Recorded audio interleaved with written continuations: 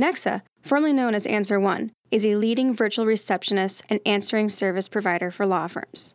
Learn more by giving them a call at 800-267-9371 or online at nexa.com. Welcome to the ABA Journal Legal Rebels podcast, where we talk to men and women who are remaking the legal profession, changing the way the law is practiced, and setting standards that will guide us into the future.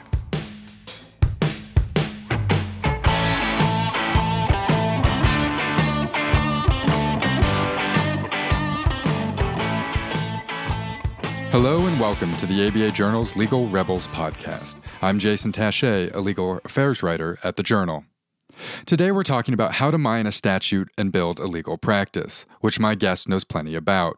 Tor Eklund is the managing partner at Tor Eklund Law in New York City, which he founded in 2011. While the firm has become internet famous for its defense of numerous hackers, that wasn't always the plan. Tor, thank you for being with us. Thank you for having me. Now, I want to start back at the beginning. You left Sidley Austin in 2011 to strike out on your own. So do some scene setting for us. Where were you at in your career at that time, and where did you want to go? I was a fifth-year litigation associate in the New York office of Sidley Austin. I had been working on complex commercial litigation for about 5 years, which mainly consisted of doing a lot of doc review. I got to work on some litigations, but you don't get a lot of practical courtroom experience as a junior associate at a big law firm in New York. So I was, kind of unhappy, and it was sort of a mutual, parting of the ways. And, I had some money saved up after I left Sidley in spring of that year, but then around the fall, that money started to run out. So that was when I really, that's what really lit the fire of me just starting my own practice. It's just, necessity. And so when you started that practice, what was the vision at the time? I really wanted to do trials. I loved what little contact I had gotten with the courtroom through Sidley. Sidley had an excellent pro bono program where they partnered up with a local nonprofit that would take corporate associates and get them to represent indigent women in family law matters. And so I ended spending a lot of time up in Bronx Family Court, which is a very good place to learn how to litigate and throw an elbow. And I just wanted more of it. So I set out sort of with the mindset that I really just wanted to get a trial, which is a hard thing to get these days because they're rare and rare. But I didn't know how. So then what does the story then end up looking like? You have this desire to get into court. You have your own firm. What was the learning curve those first couple of years? Oh, it's really intense because, as a matter of fact, if you think about the fact that 90% of lawyers in this country own their own law firm, and that the bigger firms are sort of like an exception to that, it's a little shocking to me in retrospect that law school actually doesn't teach you how to manage a law firm. You aren't taught the first thing about running a small business or how to handle clients. Like there's no first-year law school class called The Client. There's no first-year law school class about marketing your firm or how to close a sale. Yeah, that's what we all have to do if you've got a small law firm. And so, and the bar associations and everything, they don't really focus on that part of it because it's almost like the business aspect is a certain sense is considered dirty or like unpure. And I don't know why that mindset is in place, but law school certainly doesn't help with it. So very much didn't have a clue on how to do this stuff, but I knew enough to know that it's a networking business. So one of the first things I did is I started going to all the holiday parties and all sorts of events, which, might sound like a lot of fun. Oh, you're going to parties, you're going to events, but it's actually a lot of work because you're not drinking at these things. You don't want to be wasted at these things. And so, but at one of these events, I met somebody who had just started a business and was looking for a lawyer. And she became my first paying client. I was just doing transactional work with her. And then, I kept at it. And then I got my first trial through just kind of luck, basically. So that's interesting. I think there's a lot of discussion right now to the very point that you're making, is that law schools aren't preparing students for the business side of practice. I'm curious, I guess this question comes in two forms. One, were there any particular resources that you found particularly helpful as you were trying to muddle through that initial process as you were getting the firm off the ground? And then two, were there any assumptions that you had going into this process that just bore out to be entirely wrong as you continued your outreach and went to these networking events? In terms of the resources, at first there were none. Now I know that there's businesses that cater to teaching management skills to law firms, but it's still not the focus. And where I was naive, and I think where law school makes you naive on the business front, is it gives you the impression that you can, if you just sit down and you read a bunch of cases and, you write a good brief, that's all the practice of law is about. And maybe that's the case with law professors, but actually running a business is not an easy thing to do. And so I was naive on that front. And law school doesn't teach you about difficult clients or clients who've been through trauma or clients who are lying to you, all of which you come across in practice. And the other thing that law school gives the false impression is that it's just about the case law, whereas unless you're an appellate lawyer, which I am too, the case law is like a really, really small part of your practice. Yet the focus of law school is almost exclusively on case law. And it's in edited cases where they're actually taking out a lot of the things that a practicing lawyer wants to know, like the standard of review on appeal and that kind of stuff, or how the case ended up in this procedural posture. And you're presented with these cases that as if all the judges are always reasoning perfectly and there's some super geniuses. So when you get out in the actual practice and you get a court where the judge isn't a genius, or has maybe got the law wrong, or can't handle their docket, as most courts in this country, I think, are just overwhelmed and underfunded when it comes to that, you get an entirely different picture of the law. And so a lot of that first couple of years was learning how things really are. And I didn't feel like there were a lot of resources on that. I feel like there's a lot of CLEs on, logic games related to whatever ethical questions there might be about your practice, or, arcane areas of con law and whatnot. But nuts and bolts practice stuff, I didn't feel like it was out there for me to use. And, it's unfortunate, because the number one reason, lawyers, violate the client trust account, right, is because they mismanage their firm. And you get all sorts of exhortations from, the bar associations about how, the trust account is the third rail of attorney practice, but yet you don't get a single financial management class from any of those organizations. And to me, that's indicative of sort of this wrongly placed mindset that business and sales is something dirty that lawyers shouldn't talk about, which, you could write a book about that.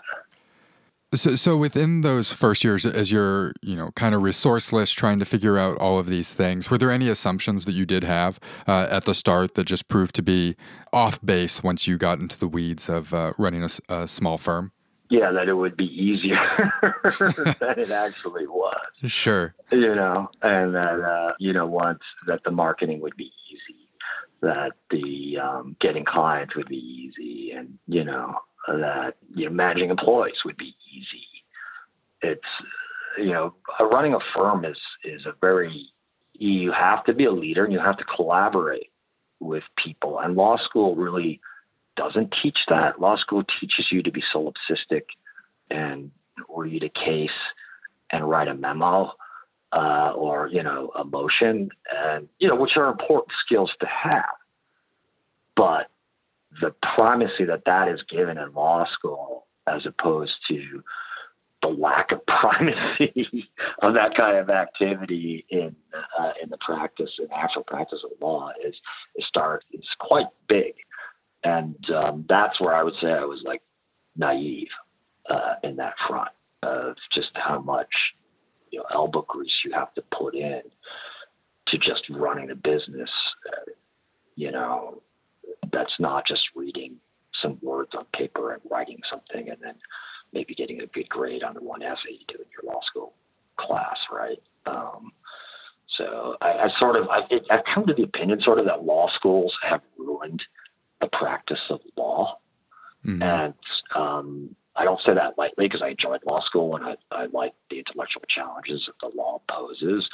But I honestly think one of the reasons trial is dying in the United States is not just that everyone's taking pleas, it's that people come out of law school completely unprepared to do a trial. And none of the professors who teach at those schools have any trial experience. And that's, I think, having profound consequences to our jury trial rights. And I think it's affecting the judiciary because you're seeing judges now being put on the federal bench who have no trial experience. And I think it's all because people are really scared to do trials because they're really, really hard. And they come out of law school with zero training on that front. What little they might have gotten from trial ad teams are not always that good. They're just based on these cliches again. So, there's a whole other subject for a book. Well, and that's interesting because, this is clearly the thing that motivated you to leave Sidley Austin, to strike out on your own. And so I'm curious within, this learning curve that you've been talking about and starting your own business, your own practice, at what point did you and your partner, Mark Jaffe, turn to hacker law essentially as a place to maybe stake your claim? That happened, by chance. The opportunity presented itself and we ran with it. And what happened is in December of 2011, Occupy Wall Street was raging in New York. And my wife at the time is a photojournalist who was covering the event. And she met somebody at OWS who basically told her that he wanted to fire his federal defender and was looking for a lawyer to represent him in a federal criminal trial. She came home and told me that. I looked him up. I was like, oh, this looks interesting. And I really just want a trial. I met him. I told him that I'd never done a federal criminal trial before, but I'd do his for free. And he agreed. And then it turned out to be a really, really big hacking case, and that we ended up winning unanimously on appeal. And, I got all sorts of press attention and people started calling. And from that opportunity, we just ran with it because I find the space fascinating. I think that in the 21st century, information warfare it's what's happening right now. And there's a war going on over control of information, whether that's the state that wants to control it, criminal gangs who want your personal information, whether it's a corporate entity like Google that wants to control your information. The warfare of the 21st century is information warfare. And these cases that I'm lucky to be part of, I think, are very much on the front lines of that. So as soon as I got the opportunity, I fell in love with what I was doing, and that led me to more cases in that area. But I just started taking them because I wanted to, it was sort of like a double focus. I wanted just to do as many trials as I could. So I took trials nobody else would take. I took them for free. I lost a lot of money doing pro bono cases for people in California, for Matthew Keys, and Meade's case in New Jersey. I just would go all over the country repping people, whether they could pay me or not at first, to get the experience. And that has paid off. As painful as it was early on, it's paid off in the long term because I've got the experience and the reputation now because of it. But, you have to be willing to take the risk you have to be willing to fail. You have to know how to fail and get up, and in both in business and in the courtroom. And that's, I think, another reason why you see trial dying, is because if you can't take a direct hit in court and get right back up, then you can't be an effective trial lawyer, because you're getting your ass handed to you, a lot of the time in the courtroom, and you got to be able to get up and fight. And it's the same thing with running a business. You have to be able to, get up and figure out how you're going to make the payroll, how you're going to pay the taxes, how you're going to do X, Y, and Z. And that's not just sitting at a desk and reading cases. It's scary, and it's difficult, and it's anxiety producing, so it's a difficult space to navigate. That's interesting, this idea of needing to know how to take a hit and to get back up, either in court or in the business of law. I'm curious, we've talked a little bit already about how law schools from an educational perspective aren't preparing students for the business of law or even trial, in your opinion. But I'm curious, this idea of taking a hit and getting back up, is that, in your view, a temperament thing that people are either born with or with not, or is that a thing that's teachable? I think it's teachable.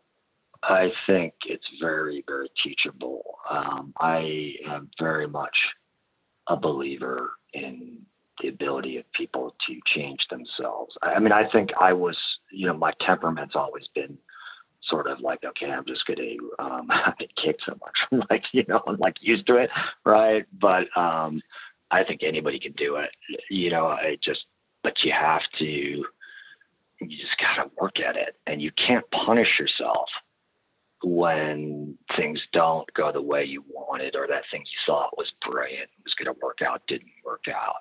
Like, that was something too I've learned on the journey, is like, okay, well, whatever, it didn't work, right? Next, right? Like, I'm always like, well, what's your next song, so to speak? Like, the rappers are always, people are always like, treat every song like it's your first song, like you're unknown. And that's how I try to, approach everything. And I'm always, when people are talking about one of my cases, I'm always trying to be working on the next one, or be 2 or 3 cases down the line, because another one of my greatest fears is being like a one-hit wonder.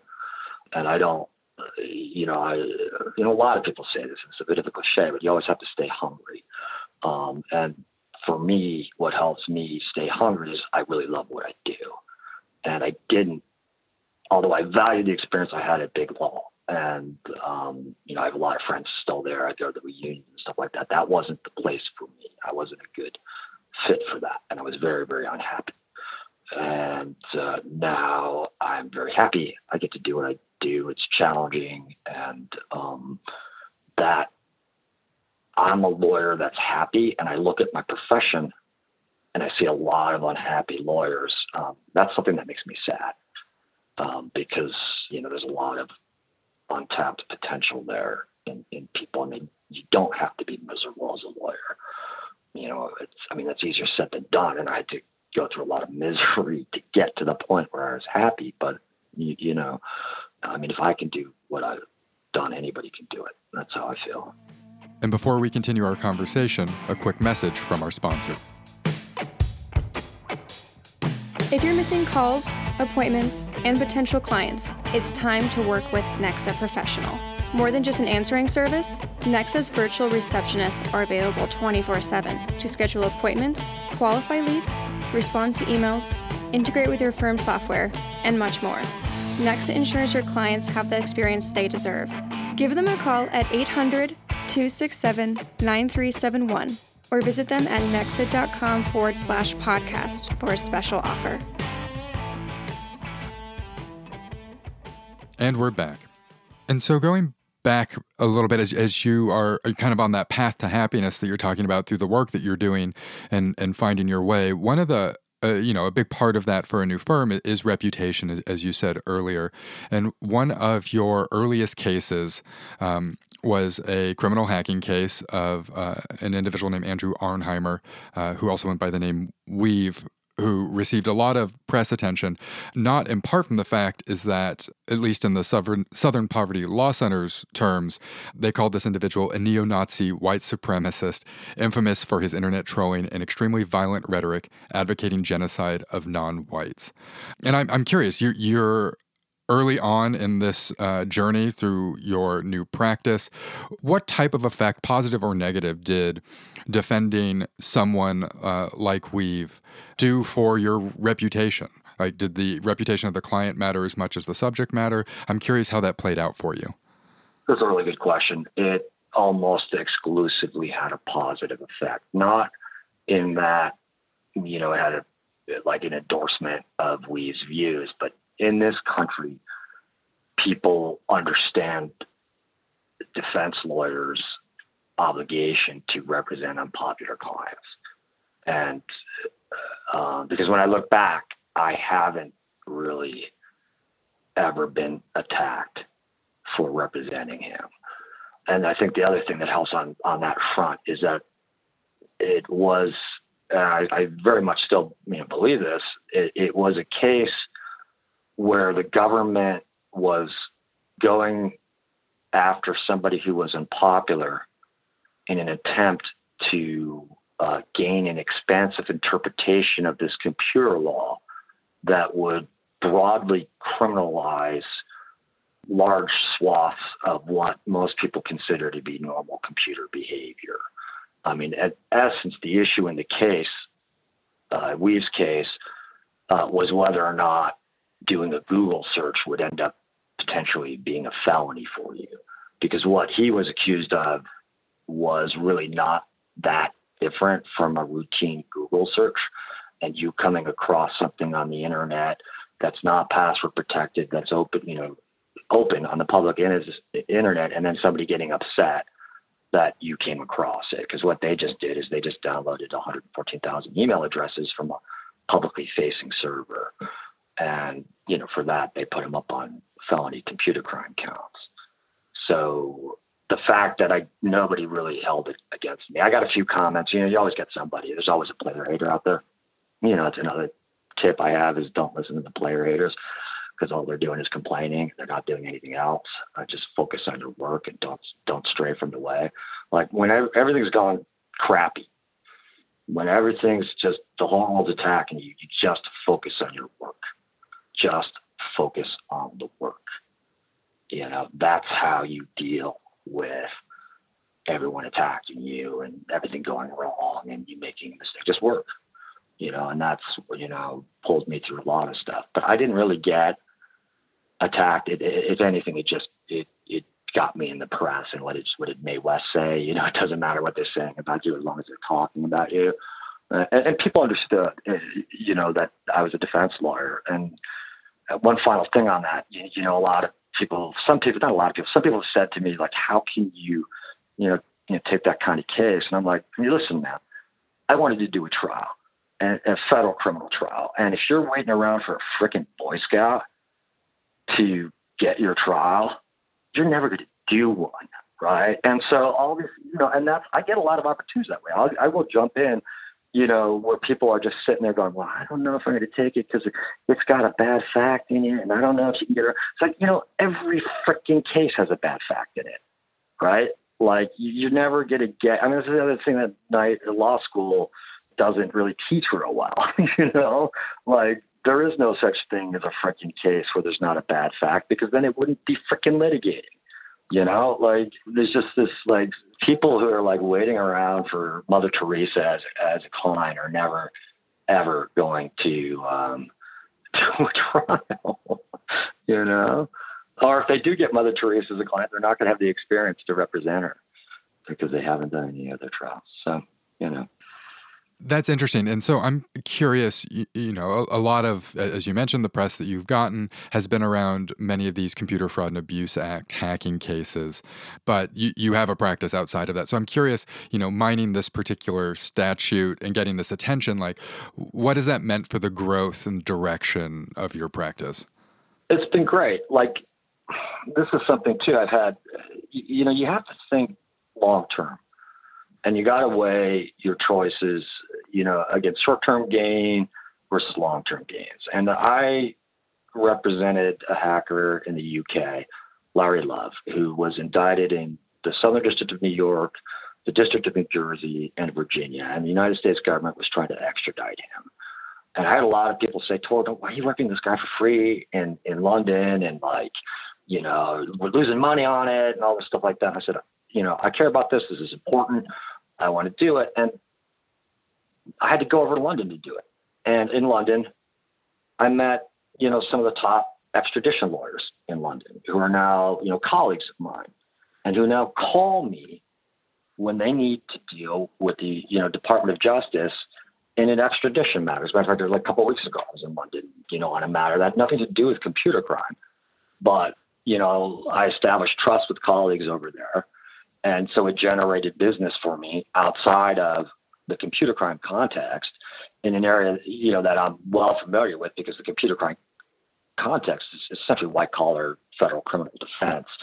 And I've had a few clients over there where I've dealt with. I even did a white-collar, LIBOR to London Interbank offering rate, interest rate manipulation trial in the Southern District of New York. I got through having done pro bono work for a hacker the United States government was trying to extradite, and we actually managed to, block the extradition. And, the opportunities and taking the risks in one area put you in contact with a whole host of people. And those people aren't just people you're going to work with just on that case. They have practices too. And now you broaden your network, because at least for me in my practice, I'm not a volume practice. Some people get their cases, through advertising. A lot of tort lawyers do that in all sorts of different ways. For me, it's almost purely referral, and I work with a select client group. And it took me, years to get to that point where people will call me up, because I'm known in Silicon Valley or whatever. And, it's not just trials. Now they call me up if they need, consulting on computer law or whatever. And now I get to be a little bit more picky about my pro bono cases. But if something really I think is really cool or interesting or important, I will go do it if I can. If it's intellectually interesting to me and I have the resources, I still kind of if I don't have the resources, I just go for it. I still have that habit. But, I've been lucky that way, but it's been luck combined with a lot of hard work and seizing the opportunity and not being afraid to take the risk. Because, I've had a whole bunch of things fall flat too, right? But you keep moving forward and, on to the next project. Sure. And, having had the opportunity to discuss kind of the story arc from 2011 to today as you've gone out on your own, I'm curious, as we begin to wrap up, if you have any thoughts looking back retrospectively on your career. I mean, you've been very successful at building out this practice by, essentially mining a vague statute in the Computer Fraud and Abuse Act. I'm curious just to your thoughts looking back or talking to other attorneys. Is this approach that you've taken a viable business plan for others thinking to strike out on their own or not? Where do you come down on that? I think it is, minus my mistakes. It took me a while to discover what my business model was, which is, to discover that it is a referral thing and that I like working with select clients. At one point I tried to do volume, but that just, I just worked on cases I wasn't interested in. Some people could do that, or some people like to, are good at it. They enjoy it. I would say that you can't avoid having to network in our business. Most of the clients in our professional services businesses, and this is true, I think, for CPAs and other businesses, they come through your referral network. And a lot of your referrals are going to come through other lawyers that you know or have met. So, yeah, you've got to work at your desk, but I think a lot of people starting out they underestimate how much time you need to actually spend out there going to parties and going to professional events and making yourself known and speaking at tiny events and not being, you don't want your name associated with something that's horrible, but go and speak to that student group with 3 people in it. Go and speak to that obscure group and just go and, and slowly you'll start getting bigger and bigger things. But we're very much, at least my business is very much a referral business. And I wish I just really just understood that business model earlier.